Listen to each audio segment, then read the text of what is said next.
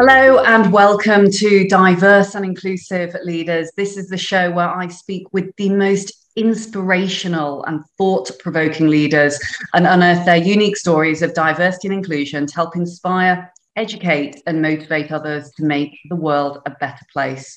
Today, I am delighted to be joined by an exceptionally inspirational individual. Her name is Shireen Cowrie Haque, and as well as being Co-op's Chief Finance Officer, she's also Chief Executive at Co-op Life Services. That includes major insurance provider, Co-op Insurance, Co-op Legal Services, the UK's largest provider of probate services, and Co-op Funeral Care, the UK's largest funeral care provider. She's navigated the businesses through the challenges of COVID in recent times, whilst also having an exceptional career spanning a number of decades of working with global, well-known household name brands, Lloyd's Insurance, IBM, McDonald's, and also has a number of portfolio NED roles in addition. She's been a fierce advocate for diversity and inclusion and can't wait to dive deep today. Welcome to the show, Shireen. Hi, Layla. Thank you for having me. Thanks so much for being here. I know it's taken some while to pin you down because you're such a busy lady. But tell me a little bit about how you came to be where you are today, for those of our listeners who perhaps don't know you as well as I do. How far back do you want me to go? Well, I'd love for you to share all that you're comfortable with around your personal story, because there's so many wonderful complexities and intersectionalities, not into your personal life, going back to kind of even early 90s and where your name derives from, but also the stepped approach to a lot of the linear roles that you've taken on. Clearly it didn't happen overnight, but was there thought behind where you are right now, and clearly a huge amount of ambition? I know our listeners would love to hear. Yeah. No problem. So thank you, Layla. If I start from the beginning, then, my father passed away earlier this year, sadly, but he was Palestinian. And as my kids go into their nativity plays, I tell them that their grandfather, their Jiddu, was also born in Bethlehem, like Jesus was. And my mother is Turkish.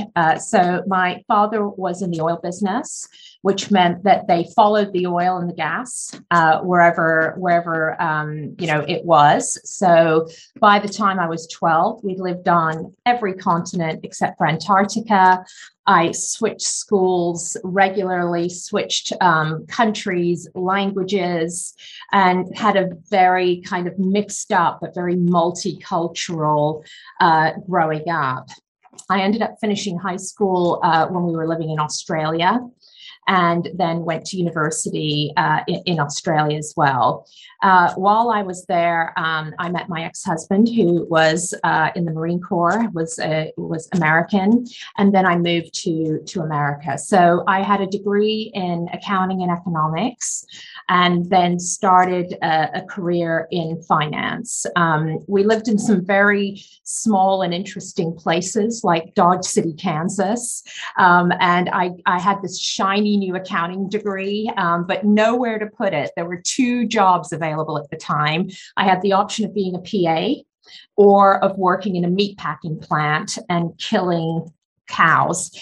So I took the PA option, and that was really the first, job with my degree. But then we ended up moving to some bigger cities. I became a qualified accountant, and then eventually started working for McDonald's. The role that I did at McDonald's was twofold. I eventually had 160 restaurants that I was responsible for. I did 5 days a month on the finance piece, and the rest of the month working with the store managers to make those restaurants profitable. So essentially an internal consulting and COO type role, which I absolutely loved. And while I was doing that, I studied for my MBA at night, and was literally either working or studying almost 24 hours a day. And then when I got my MBA, I decided to move to IBM And, it was on the cusp of the dot-com boom. I was very interested in technology. I was very interested in consulting and operations. And I ended up spending 9 years at IBM, both in the US and in the UK. So a lot of the work that I did was operational. It was leading mergers and acquisitions, big changes, working with CEOs to restructure their organizations. You and I talk about intersectionality quite a lot. My ethnicity, my background. In the middle of working for IBM, I got divorced. And then 3 years later, decided to get married to my husband, who is from Pakistan originally, but born and raised in the UK. And I had a really interesting experience, actually, because I was debating whether to stay with IBM or to get another role when I moved to the UK. And my previous last name sounded very American. And I found that when I sent CVs out to the UK, with that last name, I was getting responses back really frequently, and responses for interviews and would love to meet you. And then I got married and I kept my maiden name, Corey, which is my Palestinian father's name, a little hyphen and a 3-letter last name, which is my husband's last name. Same CV, different last name, and sent that out into the UK. And from that CV, I got 0 responses. It went from a wonderful, we'd love to meet you, to absolutely 0. And that was quite a shock for me, and made me realize, goodness, how can you have such a big change in response just on the basis of a name? Eventually, I did stay with IBM and built a career doing lots of these big programs. But I had spent 9 years traveling. I was on a plane every single week or on a train every week. And during that time as well, you and I have spoken about this separately. We had a lot of challenges around, I had a miscarriage. I was, going through lots of fertility treatment, and being on a plane when you're trying to get back to a clinic and all of these sorts of things was quite difficult. I got a call out of the blue from an insurance organization that was in the Lloyd's market, and they wanted someone who was really good at operations, at change, and at technology, but they wanted someone who had no insurance experience whatsoever to be able to challenge what they did. So I made a switch and then went purely out of consulting into operations and worked at that organization for 7 years and really enjoyed it. Now, during that time, again, more IVF. On our 3rd IVF, I got pregnant. And then when I was 6 months pregnant, sadly, we lost our daughter shortly after birth. Which was, you can imagine, really devastating. But, I had a great employer at that time. They were very sympathetic and very kind about it, and gave me the time that I needed to think about what I do next, but also to continue to do a good job for them. So after 7 years there, I moved into Lloyd's, and I did a dual job at Lloyd's. I was COO of Lloyd's of London. And for any of your listeners that don't know, that is the largest specialty insurance market in the world. Covers 200 countries and, a very wide range of business. But I also had a second job in that the insurance market, which included Lloyd's, but also the brokers that serve Lloyd's and the other insurers that compete with Lloyd's, and Lloyd's competitors, they asked me to lead the digitization of that global market as well. So I did a dual role at that time, and really enjoyed it, Layla, because it was massive change. It was global. We actually landed it successfully. It was an immense collaborative effort.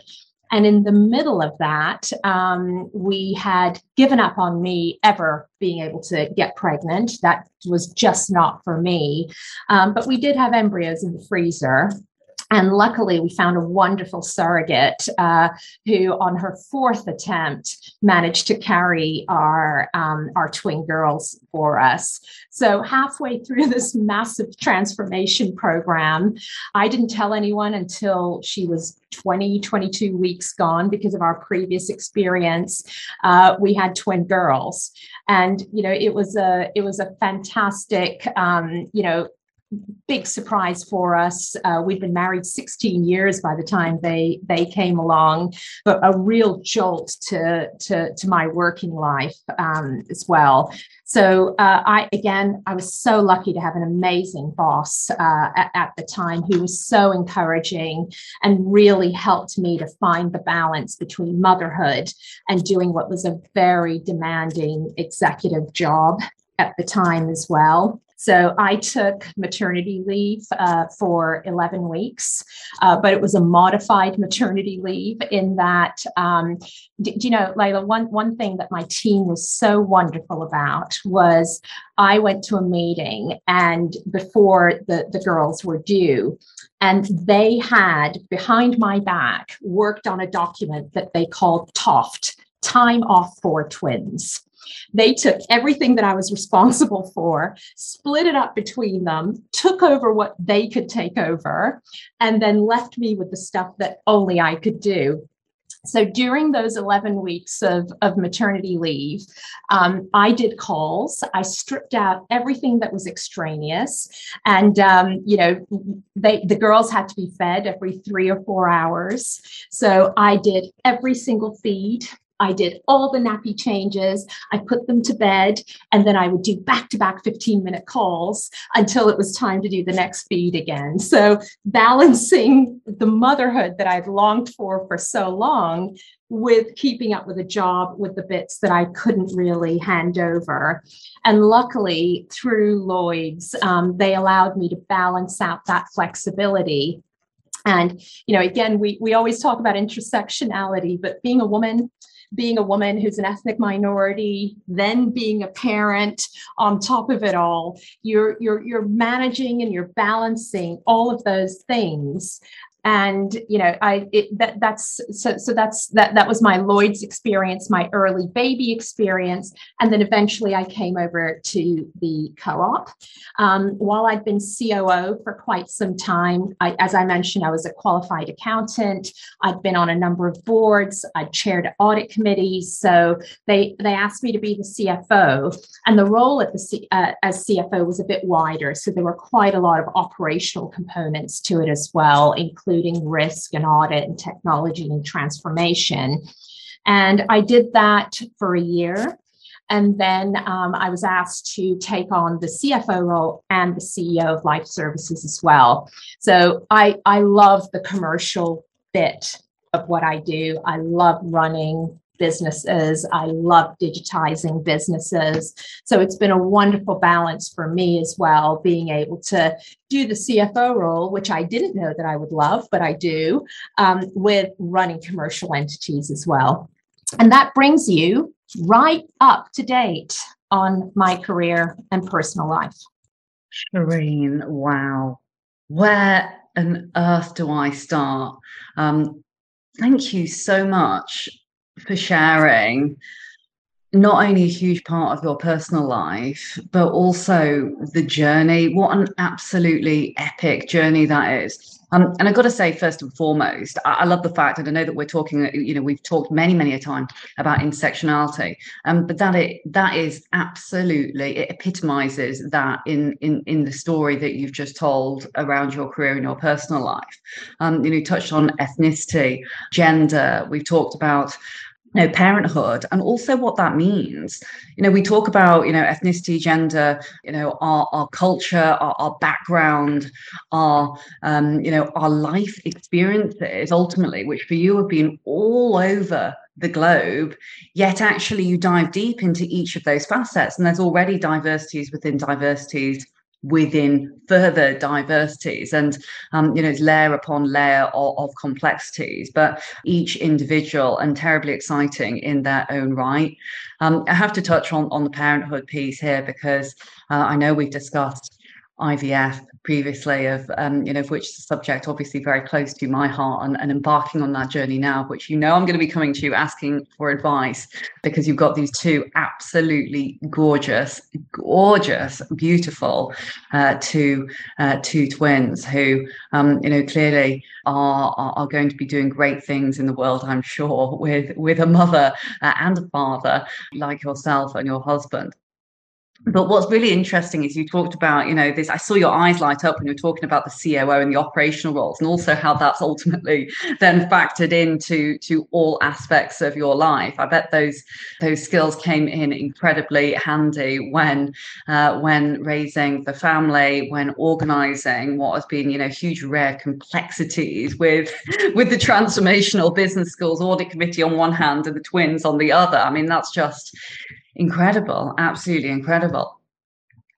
I'd love to dip back, if I may, into some of the early pieces that you mentioned around the name, because that fascinates me. And I think there's probably many who are listening thinking, oh my goodness, this resonates, that these are experiences that I have had. How did you bridge some of these challenges? Because you're clearly such an incredibly dynamic individual and very tenacious. I think that is a trait that many of those with different backgrounds have and hold, and a real skill. Actually, it's a real skill. Being tenacious, being resilient is not something that everyone has, because it takes a lot to bounce back time and time again. But how did you make it through that? Your observations, how did that make you feel, some of the pieces around names? Because this is something that is so real, and unless we've experienced it ourselves, it's sometimes difficult to actually put into context, or it's something that goes unnoticed. Look, Layla, you're much more of an expert on this than me. I can tell you how I've dealt with it, and you and I know each other well enough that I deal with it head on. I don't believe in trying to sugarcoat it. If I tell you another story, when I was at Lloyd's, I was invited to an insurance dinner by one of our CEOs. And I sat across from a man, and, the wine was flowing. I don't drink, not for any kind of moral or religious reason, but because I just don't like the taste. But this man was drinking quite a lot of wine. And towards the end of the dinner, he looked at my name and he said, Corey, does that mean are you from the Lebanon? Because I've spent time in the Lebanon. And I said, well, my father's Palestinian, but grew up in Beirut after all this stuff happened in Palestine. And he said, and in a loud voice, you Arabs, you're a lazy, shifty bunch, aren't you? And if I tell you, the entire table just fell silent. And, and the person who had invited me to this looked absolutely mortified. And you have a minute to think about what you do. Do you retreat into your shell? Do you act professional, or do you say something? I said something. And, I said, I'd rather be an Arab than a racist drunk. You take your pick. And I just left it at that. He didn't say anything else. And I at least felt like I'm glad I said something back to him, because there was no way I was going to start a conversation about, well, Arabs aren't that way, and let's talk about it further. I didn't want to change his mind. I just wanted to shut him down. There are times where people make assumptions about you based on your name or where you're from or how you look. I think each circumstance is different, and it is important to, talk to people, bring people with you. I work a lot with individuals at work, with my friends. You hear about these things that happen where people make assumptions about you based on, your ethnicity, based on your name, based on your gender, based on your disability, based on whether you're a parent or not. If I tell you another story, Layla, for many years, because we had all of these issues around fertility and IVF, people knew that we were undergoing treatment. But when I gave up on it and we decided to go to surrogacy, I just stopped talking about it. And people would say stuff like, well, Shireen, you don't have children because you've decided to focus on your career. And, they would make these assumptions about how I was this career woman. They didn't know that our surrogate had just miscarried twins, a few weeks ago, that we were going through all of this because I stopped talking about it. I didn't want everyone to keep asking me how I was. I was over it. It after 15 years, you do get over it, and wanting to tell everybody. Then I had my babies, right? And I was the exact same person. And then I found the narrative changing to, oh, Shireen, you're a mother now. And, I'm sure you miss your babies a lot. And, isn't it hard having a career like yours while you've got twin babies at home? And I just thought, goodness, people are projecting these things based on their own assumptions. And I am exactly the same person. I didn't have the babies myself, so I was in exactly the same clothes, exactly the same high heels, doing exactly the same job. And actually, my job had grown over that time because, you do become very efficient when you are a working parent and you learn to organize yourself better. I had a bigger job. I was the same person, but the narrative changed. And it's just interesting to see how that shifts and then how you navigate your way through it. I received quite a lot of advice because I did work in an industry that, was quite male dominated. A lot of well-meaning women would say to me, look, when you're at work now, do not mention the children. Do not have a picture of your children on your desk because people will think that you're more focused on them than your job. And I decided to go in a different direction. I decided to talk about my children. I decided to talk about the challenges of, being there for the first time they took their first step, plus being there at a board meeting and making sure that you delivered on your role, and the importance of flexibility. And Lloyd's was wonderful in that they allowed me to be a guinea pig around flexible working. And we instituted new policies that helped all parents, male, female, gay parents who had potentially gone through surrogacy like myself, to implement policies so that everyone could have that flexible working and that we could use that experience for the benefit of the wider group of people that we worked with. Picking up on your call out of the racist drunk, absolute hats off to you for that. And that is a great example, I must say, first and foremost, for all to be listening to, difficult as it may be, in particular in a group setting, to stand up for yourself. But I know how you, how Steve, how the wider co-op feel ultimately about standing up and being anti-racist. So incredibly, critically important for us all to do, because that's something that is just absolutely should never happen and is completely intolerable. Now, around the parenthood piece, it makes my heart flutter every time you talk about the IVF, in particular, because we've shared our IVF stories and, we're embarking on that journey right now. And, what strikes me is that, everyone, whether it's well-meaning, whether it is, just impartial advice, wants to give that advice, don't they? As to what is right or wrong. But having real models, and I say real models opposed to role models here, who are talking about this, who are really normalizing it, is the only way that we are ultimately going to move forward through this. And it still strikes me, because there's a number of different aspects of parenthood and caring responsibilities there that you've mentioned. is that there is the proactivity for certain individuals who do not want to have children, and that again is another factor. Does that mean in some instances that they're less of an individual? Absolutely not. We are all born with life choices, and we all have different paths to tread. But I find it so inspiring that you've done both with the operational skills, absolutely, laser-like efficiency on all of these different areas. But it doesn't mean that, almost it feels like that there's almost like a conversation around loss of self when becoming a parent, and I've always struggled with that situation. How do you balance? It's a common question that we hear all the time, but is it possible to have it all? It's just in different times. I think it's possible to do your best, right? I don't think you can have it all in any instance. There's no such thing as perfection.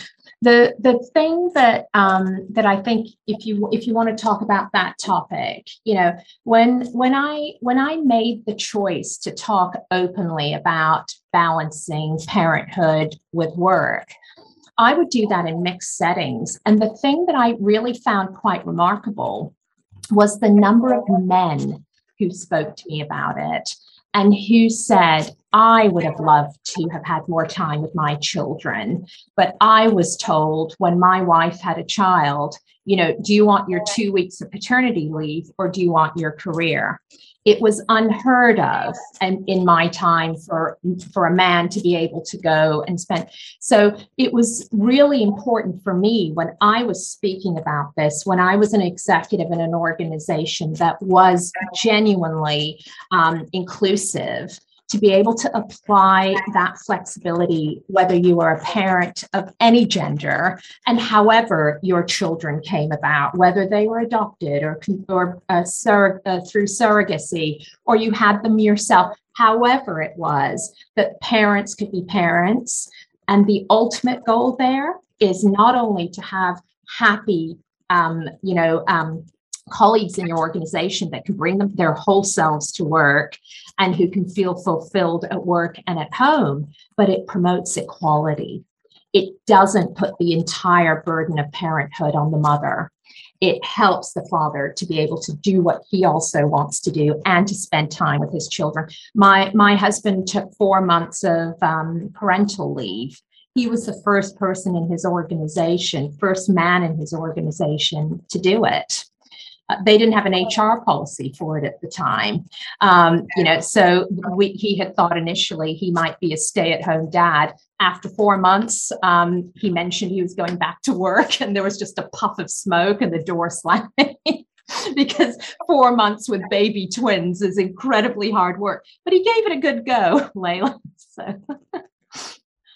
I love that you brought that up, because that is, it's absolutely, it's the equity equaling the equality ultimately, isn't it? If our expectations are for things to change, we've got to be part of that change that we ultimately want to see. And it's a challenging thing to go against the grain. Had the very conversation with my own husband the other day, and without calling anything out here, the difference between the maternity leave versus the paternity leave was significant. But then even if there is also that change, it then is about normalizing that in terms of the culture. There's one thing then having the policy, which is fantastic, and that absolutely needs to be there clearly in black and white, that there is equality, and we're understanding that there are very different types of parenthood, and that should be split across the both former stereotypes, but actually also that culturally this needs to be okay. You mentioned that, this choice. Why should that be a choice? Career or home life? My goodness. It seems so terribly archaic when we say it out loud. Exactly. And how do you get the most out of your colleagues in your organization? But also, if you choose not to have children, or you've already raised your children, should you not also be able to pursue what's important in your life? So when we implemented this, we did it across everyone. One of the people that worked in my team really wanted to go and teach Latin in a school that was in an underprivileged area.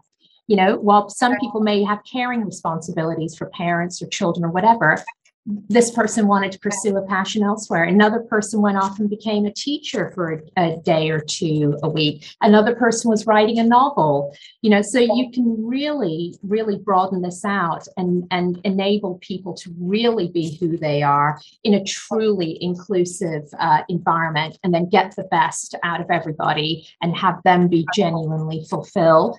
It also applies, Layla, to loss as well.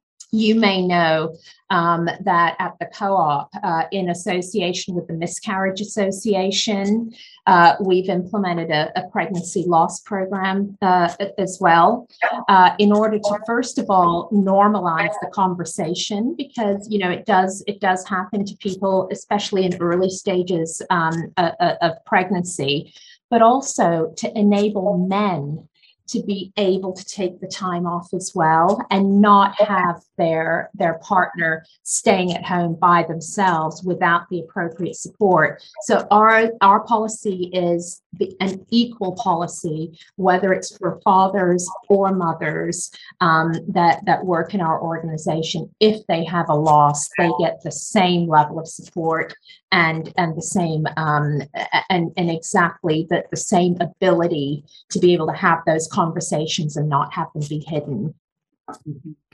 I think that's exceptional, and that is exactly how we are going to eventually level the playing field. It is policies in place. A great example for others to be listening to here. Now, conscious of timing, I would love for us to touch upon the RISE networks. I know you're terribly proud of the work of the colleague networks, the employee resource groups around support for ethnic minorities, and also allies across the business. This is a conversation that we all can be having, and we can see this real driving trend for employee resource groups, sometimes business resource groups or staff networks, really being seen as a pivotal part of business strategy. So it would be brilliant to hear a little about that before we wrap. So our RISE network is chaired by Rue Mohammed, who, she brings together a wonderful group of people who do focus on ethnic diversity. And as you said, we have a very wide ally group as well. And, they do such important work in terms of educating people. So, we had Black History Month, as you would expect. We celebrated Diwali. We're going to be celebrating Ramadan. We've had Islamophobia Awareness Month, which is November, where they're bringing a focus to this. We've celebrated Jewish holidays, Christmas, so it is incredibly inclusive, and it is about recognizing individuals and their differences. One thing that I love that they do is they ask people to talk about their families and what they do, and really start bringing conversations out that people can relate to.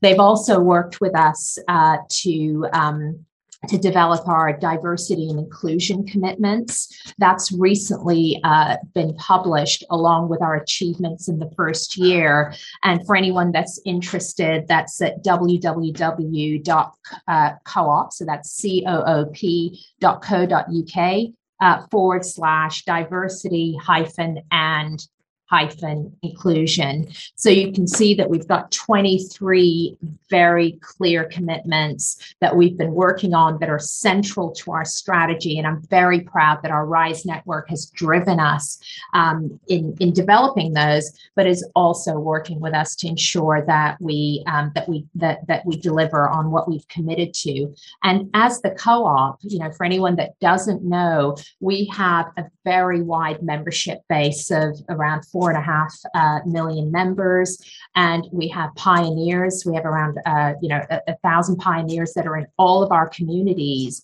that reach out to communities and work with them through the co-op and ensure that our money goes to the right places, etc. And we have had a demand from our communities asking to learn more about things like Diwali. So we've had an education process out as well in relation to our commitments and some of those celebrations. We're putting it into commercial practice as well, where we're offering different choices in some of our convenience stores. So the RISE network Network is critical, as are all of our other inclusion networks, in ensuring that we maintain our focus on this and that we walk the talk when we say that we're inclusive, we're anti-racist, and we're making progress on these issues. Shireen, thank you ever so much. I'm dying to ask these 2 lightning round questions because I asked them to many execs, and because it is you, I'm so dying to hear the answers. Not to put you too much on the spot, I'm going to give you literally 20-30 seconds to answer each. What would you say is your secret to success, or is there one? Look, I thought about this. I think I've got 3 things. One is to do what really is right for the organization and for for the people within it.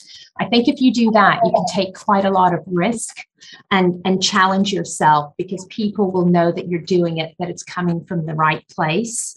I think it's important to be oneself as well. So I've always been, as I said, very open about who I am and that I am a person as well as the person who does the job. And also to just make sure that I'm always thinking about other things, exploring new opportunities, constantly learning, and being able to progress as a result. Remarkable. And finally, if you could go back in time and speak to the young Shireen, round about the time when you're taking perhaps the PA role as opposed to going off to the meat factory, what advice would you give to your younger self? I think I would probably tell myself to be more patient. There have been times in my career where I have thought I'm really wasting my time here. Not as a PA, actually, because I learned a lot in that role, and I really enjoyed it. But I just felt things weren't moving fast enough. And even when you're in that type of situation, you're always learning something, even if it's the value of patience. And then you use that to help you get to the next thing. So I would just say, be a bit more patient, because life is long, hopefully, and so is your career. Shireen, thank you so much. I was thinking as you were talking, I've agreed with everything that you said. I really need to find something that I disagree with you on, because I'm nodding profusely at everything that you're saying, but it resonates so much personally with me. And I know that it will with many people who are going to be listening to this podcast afterwards. Some of the key things that have really stood out to me are this real interesting dynamic and juxtaposition between what is home and also career, and the fact that that shouldn't be a choice. You've so marvelously practiced exactly what you've preached, have truly brought your authentic self to the table. And we hear a lot of talk these days around authenticity and being your true self, but you live it, you breathe it, you sleep it, and are truly an inspiration in really being who you are, but also sending the lift and the power back down to actually empower and to inspire others. The territories we've covered today have just been phenomenal, but the intersectionality, which is absolutely something that we're talking about more and more, is such a critical subject, and one in which everyone should be able to relate to, because there's many different multifaceted areas, not only to our personalities, to our home lives, but also to what we do in work. And as you so articulately put it, it is also the person behind the person that does the job at the same time. So really raising awareness in challenging subject matter to speak about, be it miscarriage, be it discussing inequalities in terms of paternity leave and other things, making sure that we have the policies, the processes, the procedures in place, that we're living and walking what we also talk. But most importantly, what I have completely adored is the heart, the mind, the emotion behind all of this, that actually the leaders of the future really need to be leaders that are inspiring and motivating with their hearts and their minds, as well as everything else. That emotional intelligence piece is something that we need so much. We need it desperately in the modern world that we live in now, in particular, as we move into such more of a hybrid and a flexible working environment. And so thank you very much for sharing. It has just been a joy to have you here. For all that are listening, I've been listening to Shireen Khoury-Haque of the Co-op. We will make sure we put all of the salient learning points, of which there's been many. So do not worry if you're thinking, oh my goodness, I didn't manage to write everything down. You can re-listen. You can check us out on Apple Podcasts. You can check us out on the Dial Network app on the App Store. You can also visit Shireen's profile, which we will put into the show notes at the end of today's show. She's on Twitter, SK Khoury-Haque, and also some of the notes there around coop.co.uk/diversity-and-inclusion. Thanks so much, Shireen. Thank you, Layla. It's been a real pleasure. Take care. Take care. My name's Layla Mackenzie Dalius, and I'm the founder and CEO of Dial Global. You've been listening to Shireen Khoury-Haque of the Co-op. Visit us at dialglobal.org/podcast, and we'll see you again very soon.